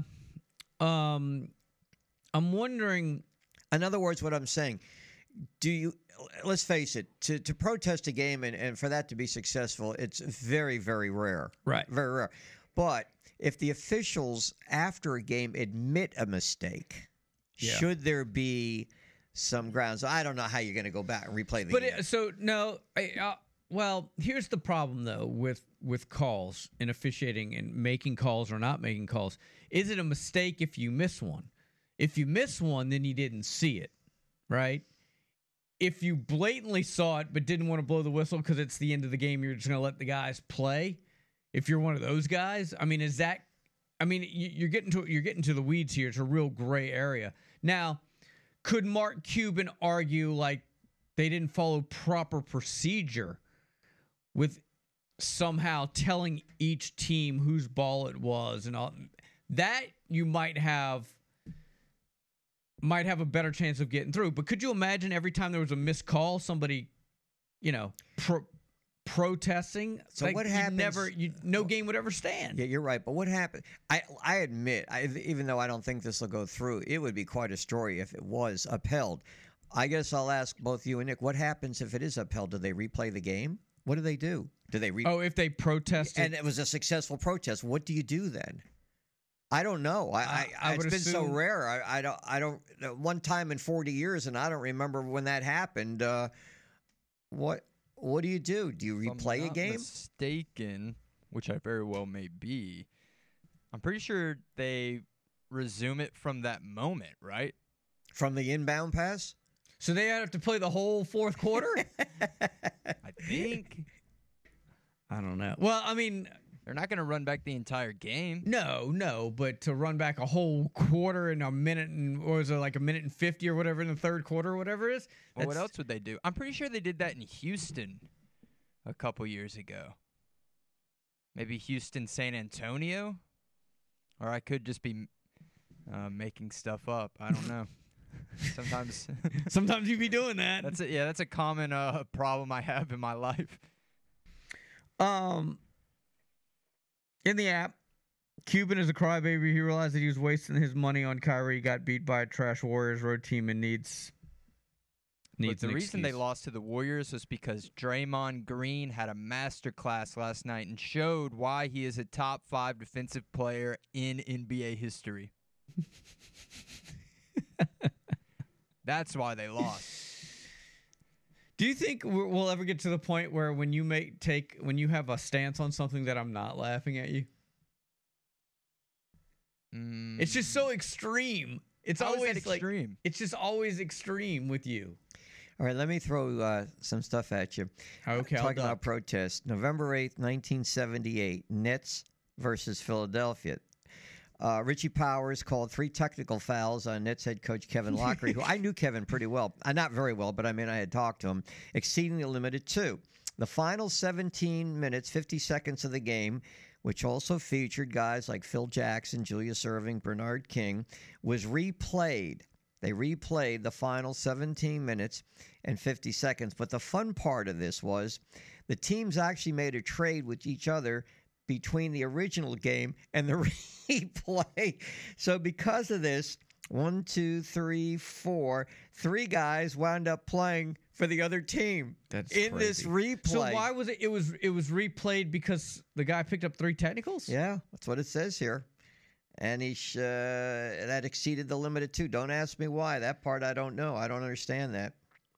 But they actually wound up playing for the other team during the replay of the game. Now, the last time in our lifetime, well, I say in Nick's lifetime, 2007 Miami Heat and the Atlanta Hawks. Shaquille O'Neal was incorrectly ruled to have 6 fouls when he had only 5. The game was resumed on March 8th, but no one scored in the final 51.9 seconds that were replayed from overtime. So he's right about that. You'd pick it up from where that play was. So somebody in the app brought up a good point. If Dallas thought it was their ball, why didn't they have anyone there trying to inbound the ball? That's what the coach was drawing up a play on the sideline to inbound it. They did. I heard Jason's interview, and he said, I was diagramming a play because I thought the ball was ours. So all of them went to the wrong side of the court to play offense, but nobody threw the ball in. Like nobody was, unless they were going to get it at half court. From the other end to go. I mean, you don't advance it, so they would have had to go the length of the court. So someone would have had to throw it in. I mean, I don't know if that supersedes the fact that all 5 of them were on the other end of the court because they thought it was their ball. I'm playing historian here. 1952, Milwaukee Hawks, Philadelphia Warriors. This was one of the protests upheld. They replayed the entire game. Okay, why? The Hawks had only 4 eligible players left due to disqualifications, but were incorrectly allowed to bring in a 5th player. They won the game in double overtime, so that protest resulted in the game being completely replayed. And the Warriors won in overtime again. Amazing. I'm sorry, I interrupted what you were saying about the ball being inbounded. Can you not tell from the YouTube if there was somebody to inbound? From the YouTube? Well, that's where I saw it. You had to have somebody there because they were drawing up a play for it. Let me see. Come on, Mr. Google. I'm beginning to think it would have just been easier for the ref to be like, hey, guys. Just come on down right, here. Exactly. It's this their could have ball. avoided the whole thing. You wouldn't have gotten Mark Cuban so upset. Now he's upset again. And you know what happens when he gets upset? He usually gets fined. All right, we'll continue to talk about it on the other side. You guys can jump in.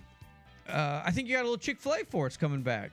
All right, so traffic and weather. Are we going to do a scoreboard or not, Lee? Yes. Okay, there you go. That's why I asked It's now, because sponsored. anytime I make the call. It's sponsored. That's why we're doing it. Yes, sir. Yes, sir. As you wish. It's the opening kickoff right here on the sports station, WNSP. Hey, this is Coach Tommy Tuberville, and you're listening to 105.5 WNSP. Chick-fil-A. I could eat there 7 times a day, where the people laugh and children play. Oh, I'm in love with Chick-fil-A. All right, 8:25, Mr. Shervanian, what do the fine folks of Mobile, Baldwin County areas have in store for them in this segment? I want you people to call Nick and tell him which college basketball team made the biggest comeback ever in an NCAA tournament game. This team was down by 25 points and rallied to win. All you have to do is name that team. It happened about, I'm not even going to tell you. It's up to you. I'm not going to give this one away. Just call up and tell Nick the team that had the biggest come-from-behind victory in an NCAA tournament game. All right, and you'll get a little Chick-fil-A compliments of WNSP. We'll talk to Mike Rodak coming up today here in about 4 or 5 minutes. It's Pro Day today at Alabama. Apparently Bryce is gonna throw a little bit. Yes, he's actually, as I looked at the itinerary, Mark, I think he's last, as you would expect, because obviously that's what everybody's going to be there looking for. Hey, good news. I found somebody who would tend to get everybody else up there is going to Louisville. Yeah. But Ryan Fowler is going to join us tomorrow during our championship drive to tell us how Pro Day went. Yeah, it took a few phone calls to finally found somebody who's attending. You know what he said to me? He said, "Yeah, Lee," he said, I think I'm the only one. He says, I'll get a one-on-one with Nick Saban. I said, good luck on that. Yeah. So all the pressure's on him to ask about Nate Oats comment or Nate Oats situation. Although I never asked Mike Rodak. I'm not sure if he's going to Louisville or if he's staying I think he's behind. going to Louisville. He is going to Louisville. Yeah. To the Yum Yum Arena. I love that name. Yeah. Did we get a winner there, sir? They still working on it? Oh, he's still on the phone. I'm thinking this could be a stumper. Well, you didn't seem to want to give any clues. Nope, so, no clues. This is every now and then I get it in my mind that let's work for this. Work for your Chick-fil-A. You're tired of giving it away? Just giving them away too easily. All right. So if you guys can figure that one out. I want to remind you guys, you mentioned earlier, we are on the road tomorrow for our Dr. Christopher Mullinex Championship Drive. We are headed to Spanish Fort tomorrow, so we will highlight spring sports at Spanish Fort. And, of course, we'll have another round of the Beef O'Brady's Scholar Athletes of the Week. They will all get, those named will get a free meal at the Tillman's Corner location. So our thanks to Todd Weisson. As you went off the air yesterday, you said, I learned about Nick having 9 years, I think it was 9 years of braces. Yeah. So I learned from you today that you actually had the same thing happen to you that happened in the Dallas Golden State game. Yeah. That you didn't know that the other team was getting the ball and the other team scored a easy basket. Easy basket. Unbelievable. We wanted the buzzer. Say that again. Louder. You said we won at the buzzer. Yeah. Tell people that. Mike Rodak is next. That's what I'm going to tell people. It's the opening kickoff right here on the sports station WNSP.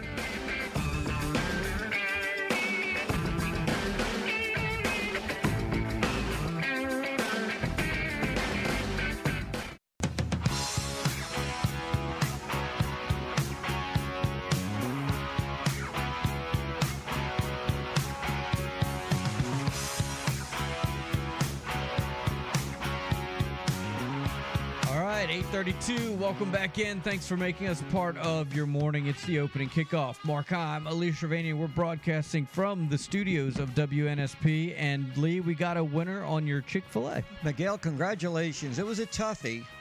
BYU came from 25 down to beat Iona in 2012. I believe that was a play-in game, too. So BYU was the answer. And, Miguel, you're a winner. We got Mike Rodak ready to go, your colleague from AL.com. Mike, thanks for joining us. Good morning. How are you today? I'm doing well. How are you? All right, Mike. You know, I consider you the voice of reason, and you know we've been batting this thing around all during the week about Nick Saban, the comment about after the suspension, and if did it apply to Nate Oats in the basketball program. So I figured I'd wait till the end of the week after all's been said and done, and let you just tell us really what was going on there. Did Nick do that on purpose, or was it just something that happened, and then he winds up going to the basketball team? So clarify. Yeah, I really don't think there was anything there in terms of intent on his part. I mean, it was a situation where, you know, essentially there's prepared talking points for Saban that they give him, and one of them was about Tony Mitchell and the fact that he was suspended you know, for the team and suspended from all team activities. And then kind of from there, Saban expounded on it on his own and kind of provided the quote on his own about, you know, there's no such thing at the wrong place at the wrong time, which all of our eyes kind of lit up in the room, including the SID for Alabama. I think was surprised that he said that. But I don't think Saban really understood the meaning behind it, given all the discussion that's, you know, happened around what Nate Oats said. And that's simply because, and some people might not realize this, like Nick Saban's 71 years old. He doesn't text. He's not on his phone. He's not on Twitter. He doesn't follow any of that stuff. He's very much kind of in his own little bubble. He might get the newspaper and read what's in the newspaper. There might be some people in his family or a couple of his friends that tell him what's kind of being spoken about or talked about out there. But for the most part, he's very insulated. He doesn't really, he doesn't consume the same things that we consume as people who listen to sports talk radio and TV and, you know, read Twitter and all that. So I completely believe that he just said that on his own. I think it's something that he kind of said to the team as a message. And that might have been Tony Mitchell's excuse. I don't know that as a fact, but it might have been, oh, you know, that's my friend's drugs, that's my friend's gun, et cetera. And I think Saban's message back to him was probably, well, you weren't just in the wrong place at the wrong time. Like, you obviously made decisions to be in that car and to be driving that car and for everything to happen. So yeah, I think his message is still valid, and you can still juxtapose his message to Nate Oates' message, but you can also point out the differences between the two situations as well, and there's a lot of them. So I think a lot was certainly made of it, you know, probably too much, but I don't think there's any intent on his part. All right, so I got a couple questions, Mike. Speaking of Twitter, well, unlike Nick, I am on Twitter. I saw a tweet. I don't know who tweeted out, so forgive me, but someone had mentioned on Twitter who was at that press conference, or heard from somebody that was at the press conference, that an SID rep came out and said there was no connection right after Nick left the podium. Is that accurate? Was that true? Yeah, you know, there's a lot of times when he'll come in and just kind of shoot the breeze with us a little bit, in terms of, you know, what's out there and what we might be writing, et cetera. And yeah, my understanding is that's always been kind of off the record. So that's why I didn't tweet it. And I don't know if this was specifically on the record, him saying that. I think it was more just kind of guidance to us. But, you know, they really didn't put out an official statement. They weren't going to. It's my understanding that if Nick Saban's asked about it at his pro day press conference today, he'll give an answer on it. And I'm sure that he'll say that, you know, there's no intention on his part, and I'm sure that he'll say that he fully supports the basketball team, et cetera, and it will kind of go from there. But, yeah, there wasn't an on-the-record denial, but there's, you know, as always, there's sometimes some guidance that's given to us. Yeah. Okay, so then my other question would be, so he goes to the check out the basketball practice, he shakes hands, there's pictures taken. How much of that is Nick Saban being Nick Saban and just being one big happy family, and there are conspiracy theorists out there who believe that this was just a PR stunt to kind of smooth over any narratives, accurate or otherwise, that are out there about him taking a shot at Nate Oats? Well, I do actually believe the second part on that one. I do think that this was a orchestrated thing where, you know, they know that this storyline's out there, and they're making sure that they're sending the message in there. And I do think that part is certainly true. You know, whether or not he's visited with the basketball team before, or, you know, talked to Nate Oats. And I did a story on that 3 years ago, I think, where, you know, Oats talked about his relationship with Saban and how he tries to go over there sometimes and watch their practice. And I don't know how much of that has continued, you know, from year 1 to year 4 now for Oats, but I do think the fact that they had a photographer with them and, tweeted it out, I think there's a lot of intentionality on their part to kind of send the message. And, that's in some ways their job. But, yeah, I think that was definitely orchestrated.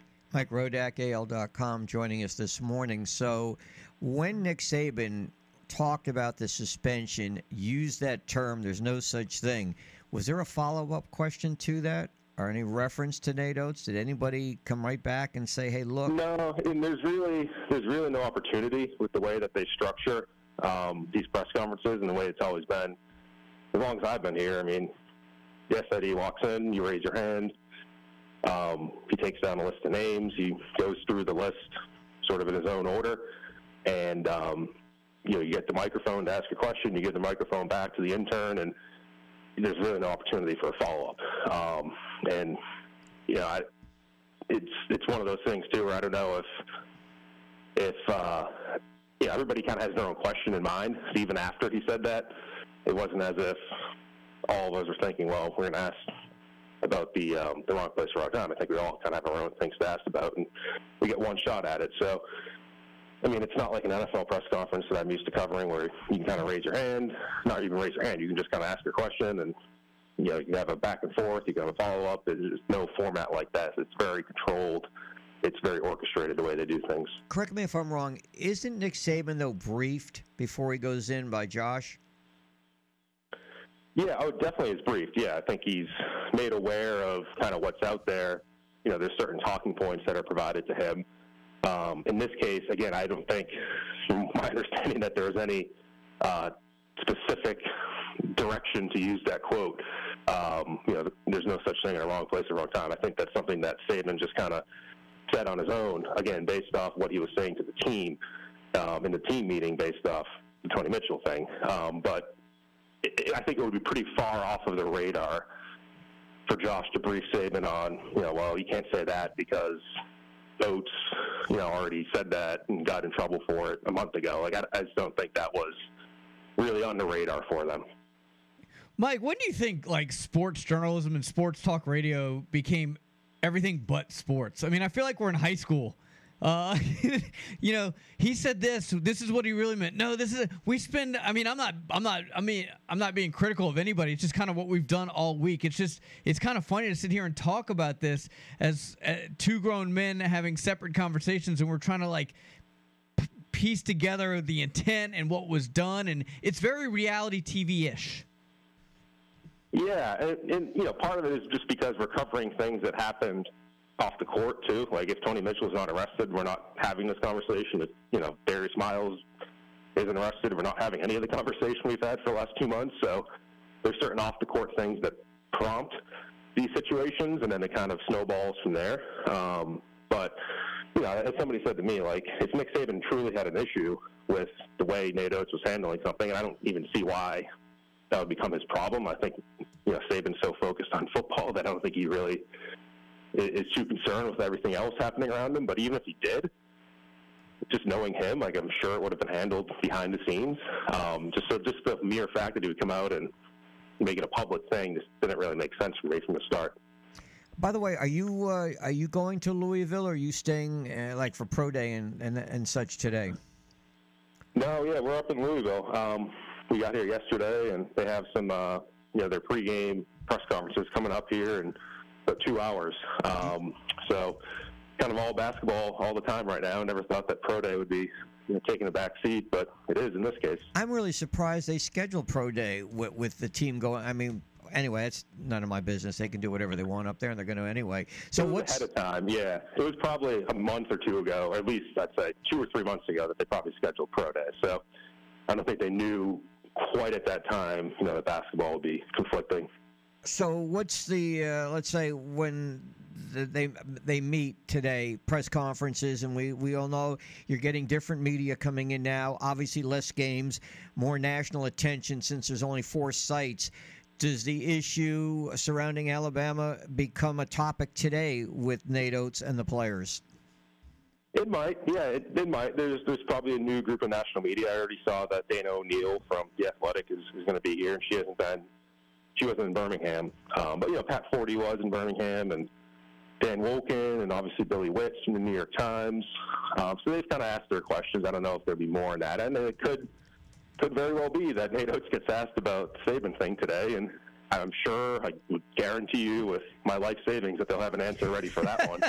And I would guess that Oats will say, I misspoke when I didn't use the right words when I said it the first time about Brandon Miller, and I put out a statement, apologizing for that. And Coach Saban and I have a great relationship, and he came by yesterday, and he told me he didn't mean anything by it. Like, I'm sure they have an answer that Oats is ready to say if he's asked about it today. Hey, by the way, since you're not there, Pro Day is being televised. Is that accurate? It is, yeah. I think it's either NFL Network or NFL Now, whatever it is these days, and then I think SEC Network's going to be there too. So, I mean, it's always something where I don't think Alabama's scheduling it with the media, the local media in mind. I think it's more about NFL scouts and when is Ohio State's Pro Day, when is Georgia's Pro Day.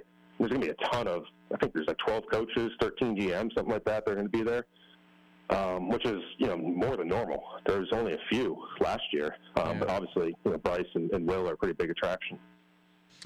Hey, man, we appreciate you spending a little time with us. As always, enjoy the basketball. Should be a good one. We'll be in touch. Let's do it again. Before we let you go, tell everybody how they can get the latest and greatest on all things Alabama. Yeah, AL.com and on Twitter at Mike Rodak. Hey, we look forward to seeing your work, man. Have a good weekend. Enjoy it.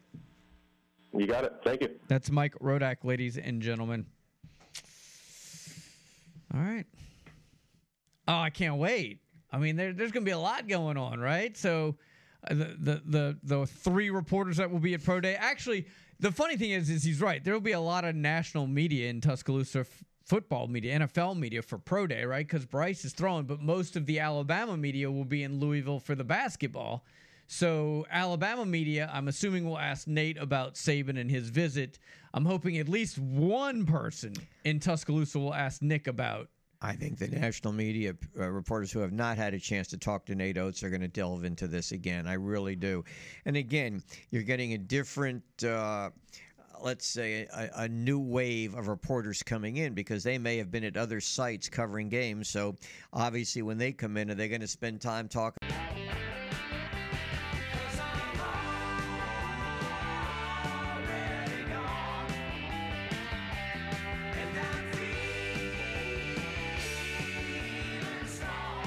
All right, short segment here as we went long talking about fire engines and pickleball and all that good stuff. By the way, there is a fire engine that stopped. It's about a block down, so we are clear. Clear. Did you ever have to cover a fire? I did. I covered not one that was not in the traditional sense. Yeah, years ago, working in New Jersey, I was working on a Sunday and. You get out usually around 11 o'clock at night. I was looking forward to getting home. Really, I was. I mean, it's, Sunday. And all of a sudden, I get a call. There's a fire. And I forgot the community because we covered like 30 communities. So I had to leave the radio station. It was freezing out there. And go cover a fire at midnight. Well, at least it was warm. Oh, that sure made it nice. I didn't get close enough for the warm part of it. That's on you, Shervanian. No, I mean, you got to make the most of the situation. Firemen, they kind of try to keep you away from that kind of stuff. But I just remember that one time covering a fire at midnight on a Sunday night going into Monday morning. How fun was that? Yeah, I can't think of a better way to spend your. It's not like I was going to do a live report on the station at 1 o'clock in the morning. I was going to ask you what you got going tomorrow, but I already know. You already know. You've been telling me. I've been telling you what we're going to do. I need to do that more often, tell you what we're going to do. Go ahead. Well, not tomorrow, but in most days. I'm just going to tell you what we're going to do. I'll try to listen once in a while. Was that you being Nick Saban and me being Nate Oats, like you were taking a shot at me? Yes, I did. Like I don't listen to you? Yeah. Well, I just heard you. And now we'll come over and take pictures with your team or family.